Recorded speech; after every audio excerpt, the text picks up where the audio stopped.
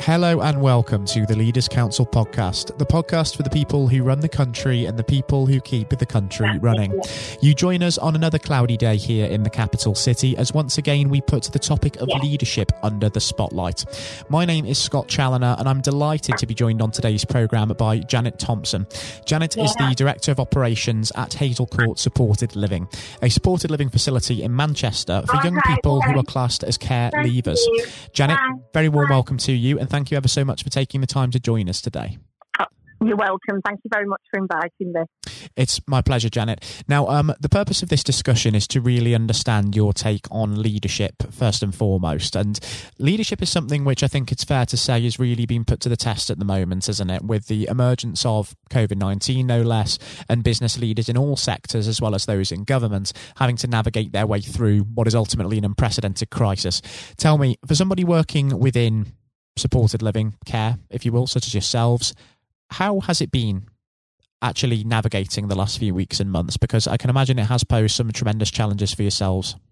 Yeah, and I think the thing is that the client group that we look after, which is young people, whilst they think they're invincible and a virus that they can't particularly understand doesn't have any effect on them, all of a sudden their world has just come collapsing down.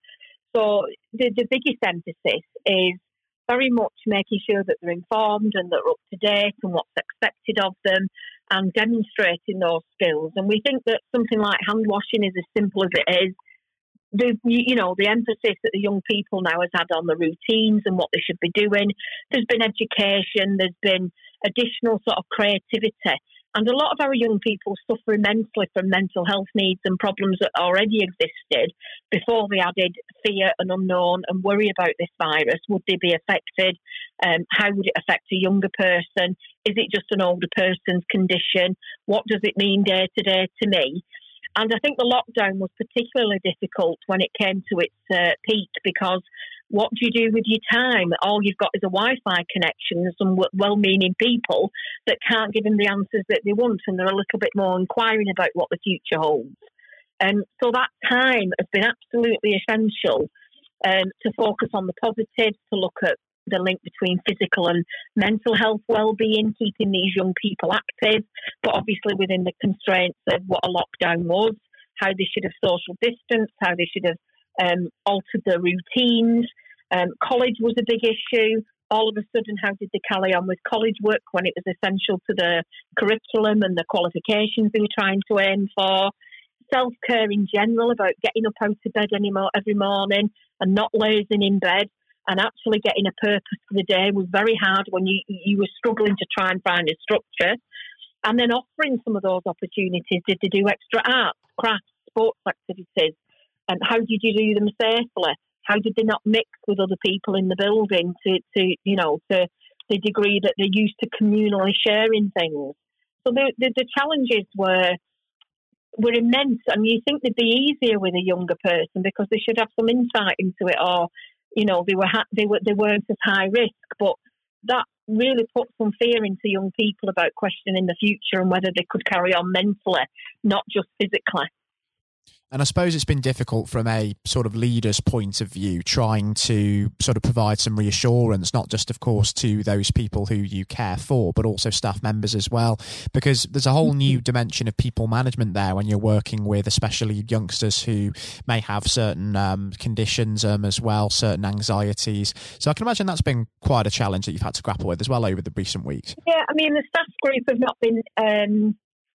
they've not been too worried about it because they're quite well informed, and we've got a good HR department. We've got managers within that department that took extra mileage to discuss individuals' cases and whether they've got affected other partners or whether they've got high-risk groups in their families, how they were coming to live here.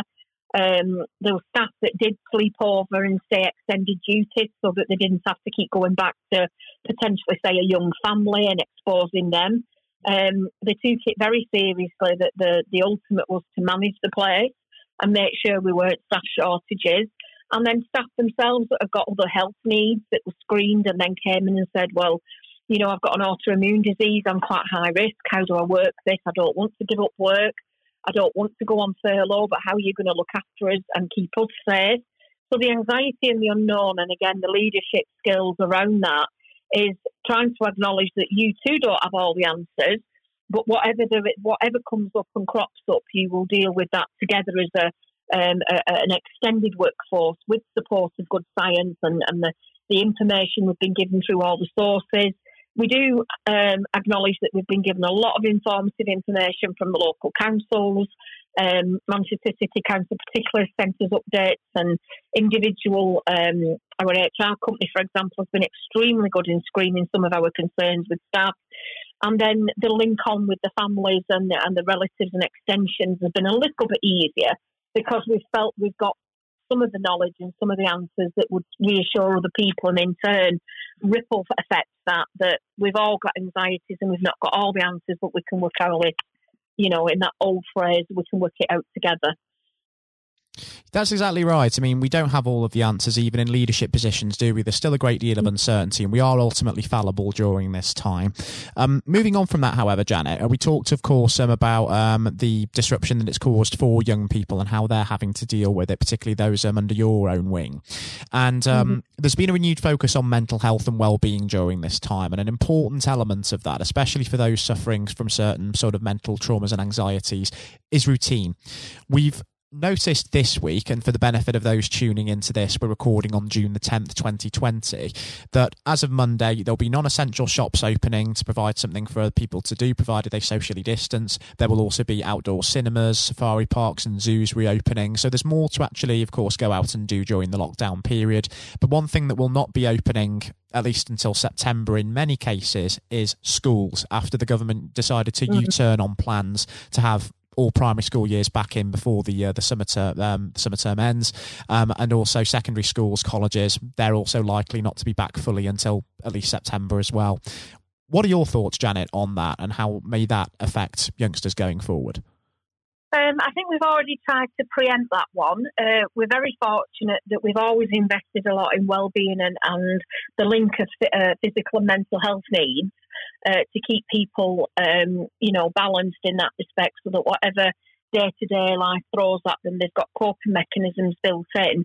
And that might be, for example, with the schools, like you said, where we've got a little IT suite. We've made sure that every young person has access to a laptop with Wi-Fi. They're not worried about, do they have to go and top up Wi-Fi accounts or mobiles or anything. So we've given them the facilities. We've made sure that that's managed and sort of policy has made sure that we're safe on the internet. And we've got a wellbeing coordinator here that does do like a virtual school with them, that if they've not been able to come in and work with them, then they've had them on virtual learning, on e-learning. They're very savvy, some of our young people, with electronics and e-learning, so they've done exceptionally well.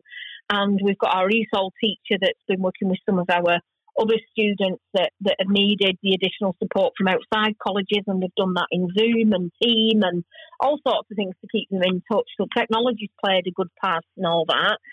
And as to the other things that sort of, have seemed immense restrictions to our young people not being able to get out and about, we've previously had a football pitch put in with a multi-purpose court where we can do circuit training, all at social distancing. So they've all had little routines of exercise on the premises, a little urban gym in the garden, as much as we've got a gym inside and we've not used that. We've used the urban gym that's outside with all the apparatus that they've been able to do at a distance. And we've just aimed on those anxieties to preempting how people cope with these. And if there's been a restriction, we've had to be very creative about how can you fulfill that restriction. So again, they've worried about shopping, they've worried about budgeting, they've worried about getting the money and their allowances that's usually put in a bank, and how do you go out to get that if you can't go on public transport. And we've worked around creatively, well, we can solve that in this way and that way. So although it has still been very stressful to them, once I think you get an alternative and a coping mechanism and you can work through that, we've minimised some of the impact, although it's still a real day-to-day challenge. How do I have my normal life? And like you said earlier, what is very simple for some people is the substance of keeps them mentally and physically well, because they've got other anxiety disorders or mental health needs, or what wouldn't affect us as immensely impacted on the young people. I think if you use the stir crazy technique, that it just being in four walls has absolutely made people feel imprisoned, and their anxieties have been affected even more.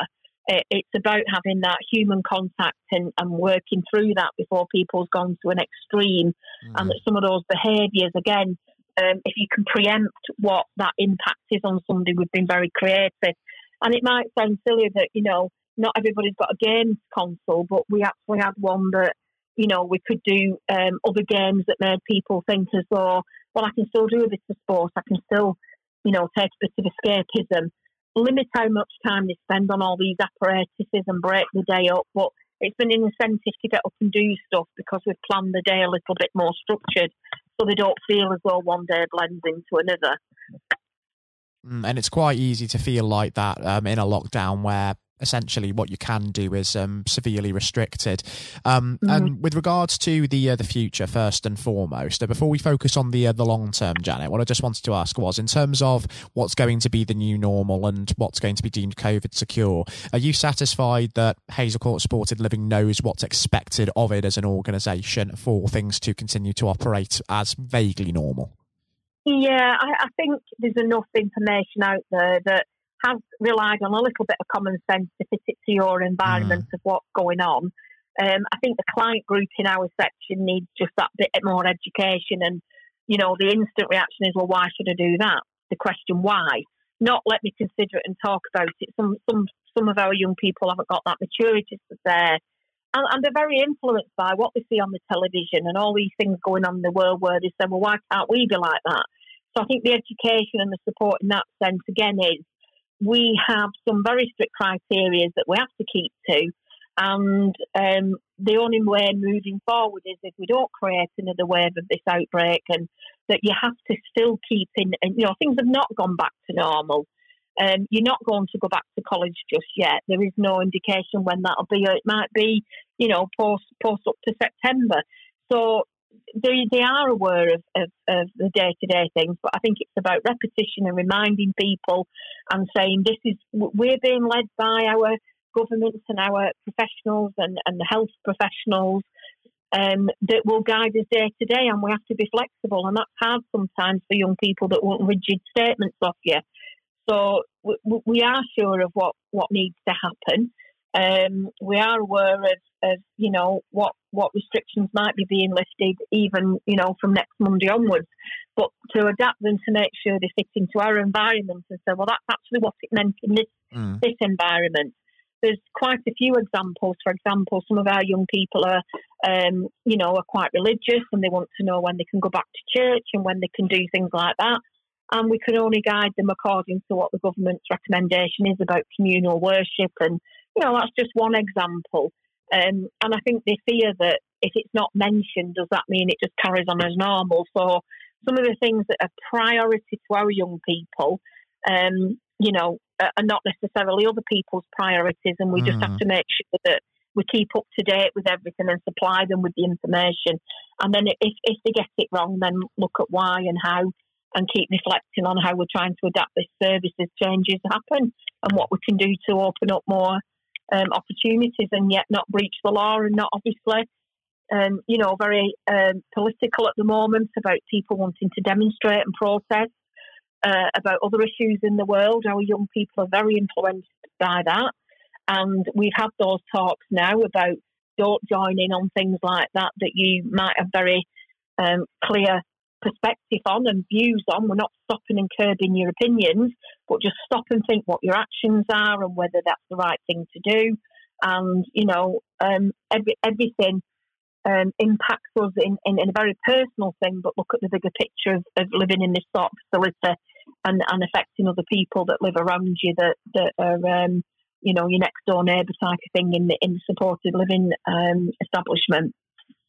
It's keeping the communication channels open as well as being adaptable and flexible, isn't it? And all of that is hugely important in terms of overall leadership. And leadership is fundamentally what we need as we continue to move through the pandemic and toward the new normal.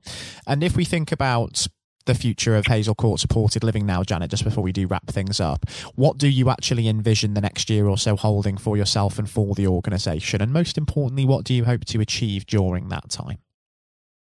Well, just prior to the lockdown, we'd planned a new rebranding of the service and to look at a branding model, and we'd redesigned ourselves with a new service user-led motto that was Believe and Achieve.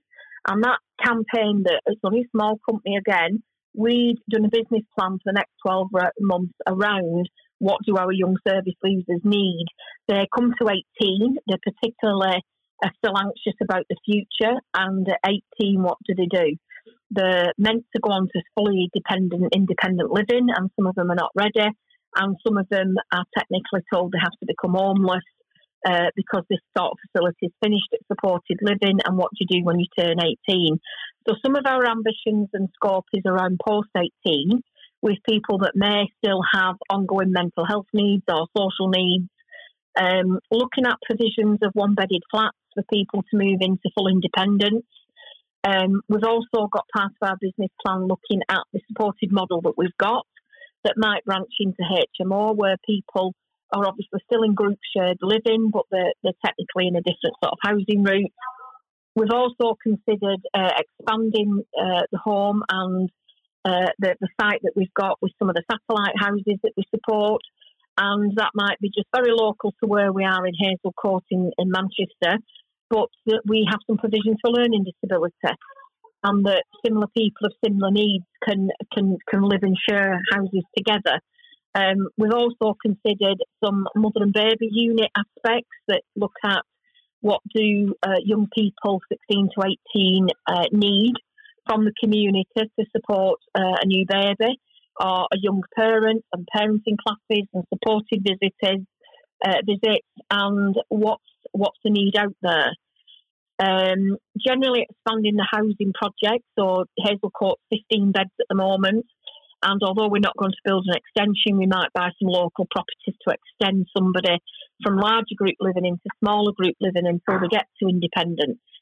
So there's been a scope of business plan there that we've had in mind for quite some months, and then inevitably our rebranding so that we have a theme around believing and achieving for every young person that leaves our care, that they've got something to look forward to as aftercare, and just acknowledging what the area needs, working through Manchester Council as to what young people need so that they don't become the next homeless statistic, and doing really, I suppose, a one-stop shop that whatever stage of illness or need or social need or mental health need that you've got, that will have something to cater for both your housing, your education, your emotional, your social and your general physical needs as a good package, really.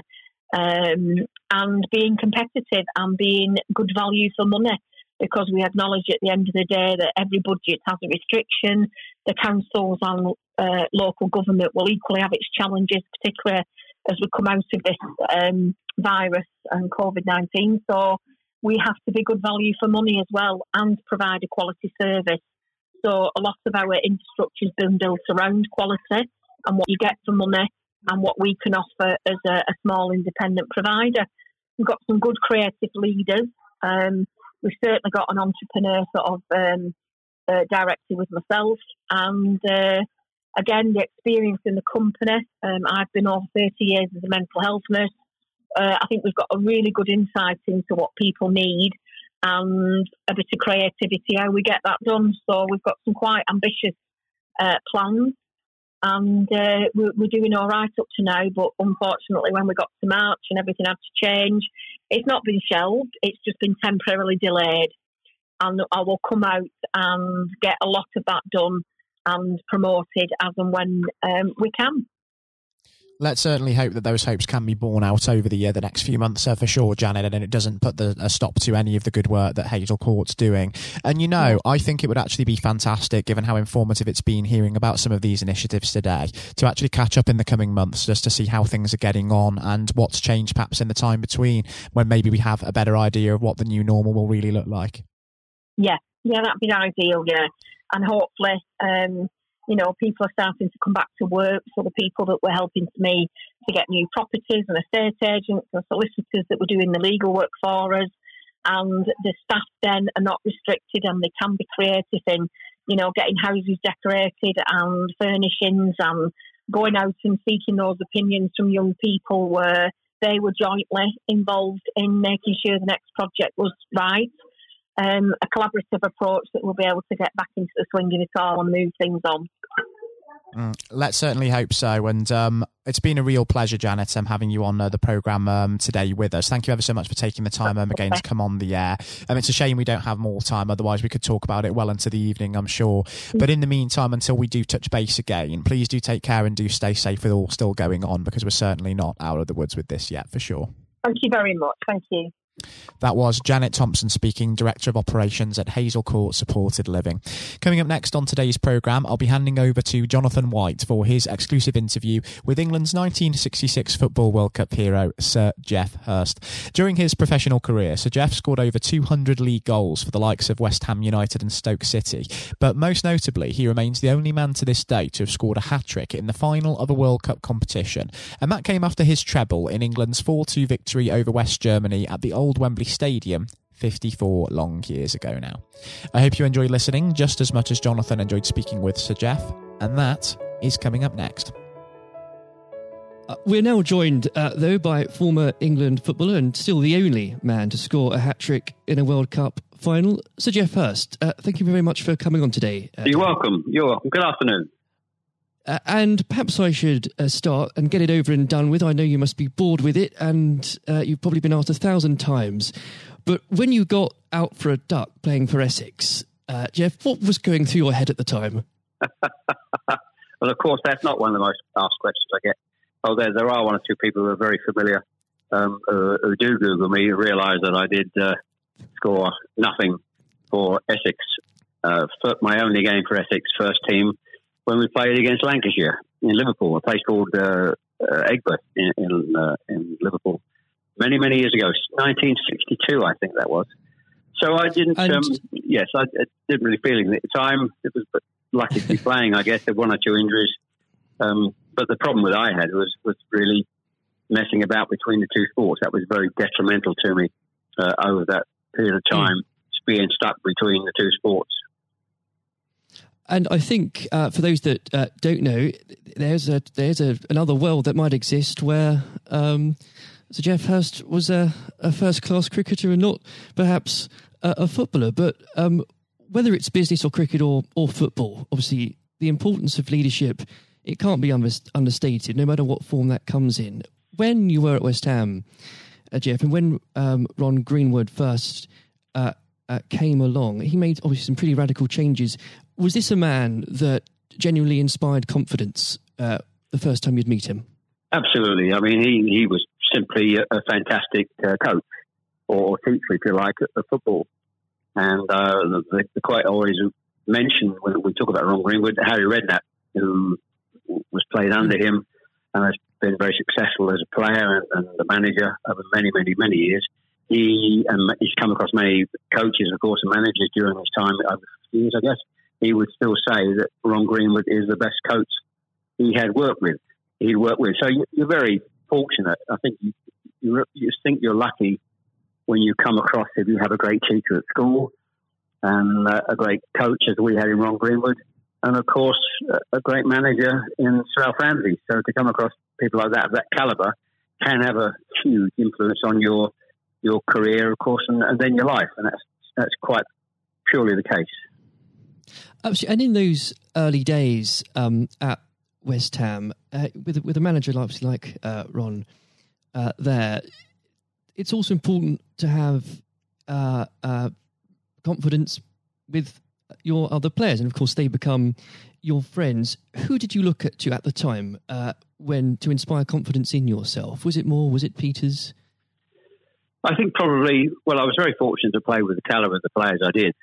Again, extremely fortunate to play with the captain of England and West Ham and Martin Peters, who was a fantastic player. And as far as Martin's concerned, I think sometimes he didn't quite get the recognition he deserved and what a wonderful player he was. In terms of inspiring confidence, I always probably say that the biggest influence for me, I guess, would be the captain, Bobby Moore. Although he was only about 8 months older than me, he graduated through the system probably 3 or 4 years earlier. He played for England in 62, 4 years before the final when I played. And so he was more, looked upon him more as a senior player, if you like, not as a guy with the same age group as me. And I looked at how he trained, how he acted, how he behaved, and how he played. And so he would say, I would also say he was a big influence on me. One thing I would say about leadership, what I do understand clearly in all walks of life, leadership is at the top, is absolutely vital for a business, a football team, in any walk of life to be successful. And it's quite evident. I was in the motor trade for a long time as well, selling car warranties to car dealerships. And you could almost tell when you walked into the business, many of the car dealerships, you could almost tell from the moment you walked in by initial reaction, people came and welcomed you, that the business was well run or conversely not well run at all. And so I understand the value and quality of leadership. And that's why I'm very fortunate to be involved in my career in those early days with two great leaders in Ron Greenwood and Alf Ramsey. Absolutely. And since you've already brought him up, Jeff, I think it'd be remiss not to go a little bit further with that. But obviously, after at West Ham, your playing came to the attention of Sir Alf Ramsey. Now, there's a man I'm sure when you walked into a room, you knew who was in charge. When it came to managing that England team, what was his style like, Jeff? Well, the first thing I say about Alf Ramsey, he's probably over my life the most powerful influence who had on me as a person. Naturally, it happens to an extent because he's got your whole career in his hand. Whether he picks you for England or he doesn't pick you, it can have a great impact on your career and, of course, your life. But in that era I was involved for 6 or 7 years, it was quite clear who was the boss. He was quite very, very strict. Probably at the time, maybe overly strict, but at the time you probably wouldn't necessarily get away with it in today's football because it's changed dramatically in how you deal with players then and players now. But he was the most powerful man I came across, and very few people. And he was quite ruthless in getting people out who didn't want to be part of a group, part of a team. It is important that if you've got a group of people, and that's in any walk of life, they're all singing off the same hymn sheet, and you don't have anybody that's griping or moaning about the system. And if you've got people like that in the organisation, one thing I have learned, and I've taken it on in my life, my family, you've got somebody in the group that doesn't want to be part of it, you get them out. And Alf, I think, was quite ruthless with that in his staff. And I think that's one of the most serious things I think I've learned over a long period of time. And is there, do you think, a specific moment, I'm sure there's probably dozens, but is there a specific moment, if you could perhaps pick right now, that did show those qualities in Sir Alf so sharply? Yes, I think for me, certainly, I think there are instances of players who you thought would be in the team or certainly in the squad, and surprising they were not. There was no necessary reason for it, but looking back, I do think perhaps they were people that Alf didn't think wanted to be part of a group. So that's for me. In terms of my personal view, I think that it looked prior to the World Cup that I was going to be playing in it. Only a few games before I was playing, and I played with Jimmy Greaves in the game against Yugoslavia only a couple of months before the final. And it looked at that stage as if I was going to be playing in the team. But in a couple of more friendly games before the final in Poland and Norway, I think, and Denmark, I played 2 of the 4 games, and I probably didn't quite replicate my form that I'd been showing at West Ham and in the early couple of games for England. And he left me out in the first game of the World Cup against Uruguay. He started off with Jimmy Greaves and Roger Hunt.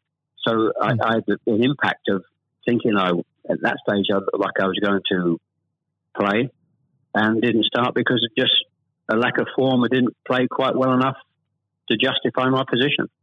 And somewhat fortuitously, I only got back in the team because of a nasty gash to shin on Jimmy Greaves' leg. And I think what you've said there, Jeff, actually does sum that up really well. And more than that, whilst it's important to have that someone in charge with those qualities, it's almost useless if there isn't a strong and unified team behind them. And there really must have been moments, maybe there weren't, but let us know, in that 66 competition, the prolonged pressure on all of you, the weight of a nation, did it get to you? Oh, not for me personally, no. I think, and I don't, not for me, not for a second. I think I was just happy to be involved in the squad initially. Not at all. You're not aware of the magnitude of the occasion, really, looking back out. So I never really felt, people talk about pressure a lot and it's there, and players talk about it in life. I didn't really necessarily feel any great pressure during the time I was there. And what is also important to say about Alf Ramsey, the people he left behind, that were left in the squad after he'd moved one or two players out, the squad were a bunch of very hard-nosed, professional, top-quality people. And that was, again, the leadership that Al showed. He got people in together that were very, very strong personally. And I think that was part of the success we had. We were I always describe our group as hard-nosed professionals. We have some great players, but overall they were great hard-nosed professional players. And great quality people who we've kept in contact with, over the years. And Jeff, I've got to ask, and I'm not making this up, I've genuinely heard that people do ask you whether or not you realise there were people on the pitch at that moment. I imagine you were busy on something else. Well, I did some theatre shows last year. They've gone fairly well, and we're going to do a series of theatre shows, in fact, starting this week, over the next 2 or 3 months. And at the end of the theatre shows, we have about 20 minutes where we allow the people in the audience to ask questions. And I won't mention both. They're too long to talk about both questions. The other one's a really stupid one. It's too long for me to tell you. It's absolutely ridiculous. But the other ridiculous question I get asked, did I realise there were people on the pitch? And of course, I jokingly say, yes, I was just about to shoot to score the goal. And I looked round, put my foot on the ball, and looked round for a little while and said, oh dear, there are 6 or 7 people running on the pitch. So I've been asked that once at one of the theatre shows. So I make a joke about that and saying, yes, I put my foot on the ball and waited, just had a glance round, Maybe it does prove there are things such as stupid questions, really. Oh, yeah, there certainly are. I've got another one which I won't bore you with. It's too long to tell you. I was in a Jersey or Channel Line, Jersey or Guernsey 2 or 3 years ago, and most stupid, irrelevant questions, absolutely nothing to do with football whatsoever, which was absolutely, but I can use that now because it is quite funny. Well, maybe another time then, but we... well, you want me? I can tell you if you want. You got time? I can tell you if you want. Jeff, go on. I think it would be silly if I said no at this point. Okay, so I was doing at a dinner in the Channel Lines, 300 or 400 people, black tie dinner, guest of honour. On this occasion, I was speaking for about 20 minutes, then allowing questions from the audience at the end of the evening. And there was the usual football questions, and then all of a sudden I had somebody at the back who asked a question. I didn't quite hear what he said. He didn't have the microphone with him, so I said, I didn't hear what he said. Can you please give this chap the microphone so I can hear clearly what he said? So the chap had the mic, and he said, when a turtle loses its shell, is it naked or is it homeless? Right. What a question. What a question. I think that would be definitely in the stupid category, wouldn't it? So we had a laugh about that. You've got to have a patient of a saint, I think, sometimes to put up with things like that. I found it amusing. I just found it amusing. In fact, some of the audience found it highly amusing as well. So it did make me laugh that day. If you can put up with my questions, you can probably put up with anything. But there would have become a point, though, Jeff, I think you were a young man when obviously this happened, when you must have realised that teammates, began looking at you for leadership. is that something that occurred to you, or did you just realise that by one way or the other, people actually begin to look up for you for inspiration? Well, possibly. That's never really struck me until you've actually mentioned it now, quite frankly. It's a new question. Does anybody look up to me?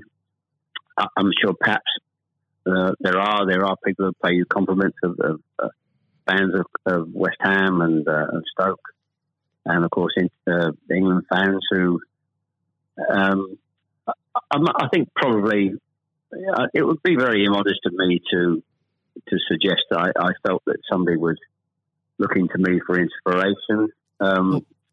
You don't have to, but I will. It's okay for a third party to do it. Perhaps that may have been the case over the years. People look at you and maybe it has a helpful effect. But I do think you how you behave and set examples on and off the pitches, people must realise that has an influence. How you react and behave to situations on and off the field surely probably has an impact to younger players coming into the team latterly. And with that, looking at football today, is there anybody that you think particularly on the field or the sidelines that strikes you as someone with those qualities that you could identify in a natural leader? Well, current players, you mean? Oh, players, managers, anybody that you look to today, really? Well, I think some of the outstanding. I think the best example about a leader at the moment is Klopp at Liverpool. He has been absolutely fantastic to acquire the players and get them to. Their attitude is absolutely fantastic. They're great players, but there's more than just being good players in football. It is have a good player with a fantastic attitude, and their willingness to work for each other and the team is absolutely outstanding. Hence these unbelievable results. There are, and the great players not always succeed as individuals, or probably even certainly as a team if you haven't got the right attitude alongside it. And they're probably, and that comes through the leadership. That's not just luck. Absolutely. That's absolute leadership. He'd be the best example, of course, in football terms today, easily. And of course, but going back not that long ago, Alex Ferguson is just absolutely. You've got to take him as the first example, because Klopp's only done this over a period of time, a short period of time. But if you look at the 26, 27 years that Alex Ferguson did with Manchester United, and subsequently since he's gone, how they are not doing so well. He's the best example of management we've probably ever seen, and I don't think anybody will see the light of that kind of leadership again. It's absolutely astonishing. And do you think, could you imagine Sir Alf or even Ron Greenwood managing teams today? Yes, I think so. I think yes, no question at all. I think Ron Greenwood. Yeah, well, the answer, straightforward answer is yes. That's a good answer. The straightforward answer is yes. I can elaborate as much as you want, but the straight answer is absolutely categorically yes. And with I know if we could talk about this probably for the next hour or so, but I'm conscious of the time. Looking back through your playing career, perhaps especially your time for England, who was it that struck you more than anyone else on the pitch that displayed qualities of not just leadership but companionship and level-headedness that you think that have stuck with you all these years later?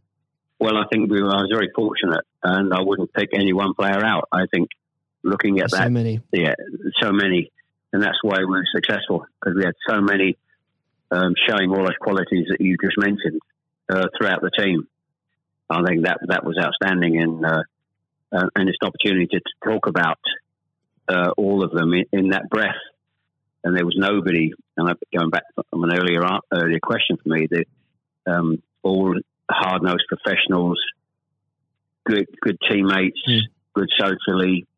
And that's why we kept in touch with each other on our golf days every year, up until about 5 years ago, of course, with the sadly dwindling numbers. We still got on, our wives got on all together all those years later. It didn't just finish after 66. That reunion, that camaraderie, that team spirit, getting on with each other lasted for a long time. And I wouldn't, when you put those questions and how you categorise those, I would pick every one of the 11 players who you put in that category that were like that. There was nobody else. They were all outstanding. And I think that was a big part. I can't stress how big a part that was. And I've said that many, many times, for the success of the team. We had some great players. We had some great players, of course. But without the attitude alongside that, going back to an earlier question, we wouldn't have been as ultimately as successful. Exactly. Without that, the whole will never be greater than the sum of its parts. But with it, yes, the word is team. The word is team. Absolutely. And I always use the word team when I talk. Sometimes together, everyone achieves more, and that's the same in any walk of life. That's fundamental. And lastly, Jeff, looking if you were to give advice, and whether this is in sport or business or indeed any other walk of life, what would you identify, if you can, as the key tenet that you can't go without in terms of leading a team, no matter what that team is? Single-mindedness, dedication to the job, thinking about that role, that job in leadership all the time. It's a huge part of your life. I don't think you can switch off when you're in business at the top level or sport at the top level. You may, have a couple of weeks holiday, but I'm even sure if these top managers and leaders in all walks of life are away on holiday on a beach somewhere warm, I'm sure they will not switch off for 2 weeks and completely not think about their role as the boss of an organisation. And I think you're completely focused. You're always thinking about things, thinking about improvements, and it's just dedication and tuning your life to being successful. Excellent. Well, Jeff, on that point, thank you very much for joining us today. You're welcome. Very good nice to have a talk about this and just go over the past and just refresh my own memory about the quality of the players I grew up with. Excellent. Another time, it would be great to talk again. Thank you, Jonathan. Thank you. This has been the Leaders Council podcast. Thank you for celebrating excellence in leadership with us. I've been your host, Scott Challoner. Until next time, goodbye. Thank you for listening to our podcast. The views expressed within the podcast do not reflect the views of the Leaders Council of Great Britain and Northern Ireland, its parent company or subsidiaries, members of staff, or other guests of any other person therein associated.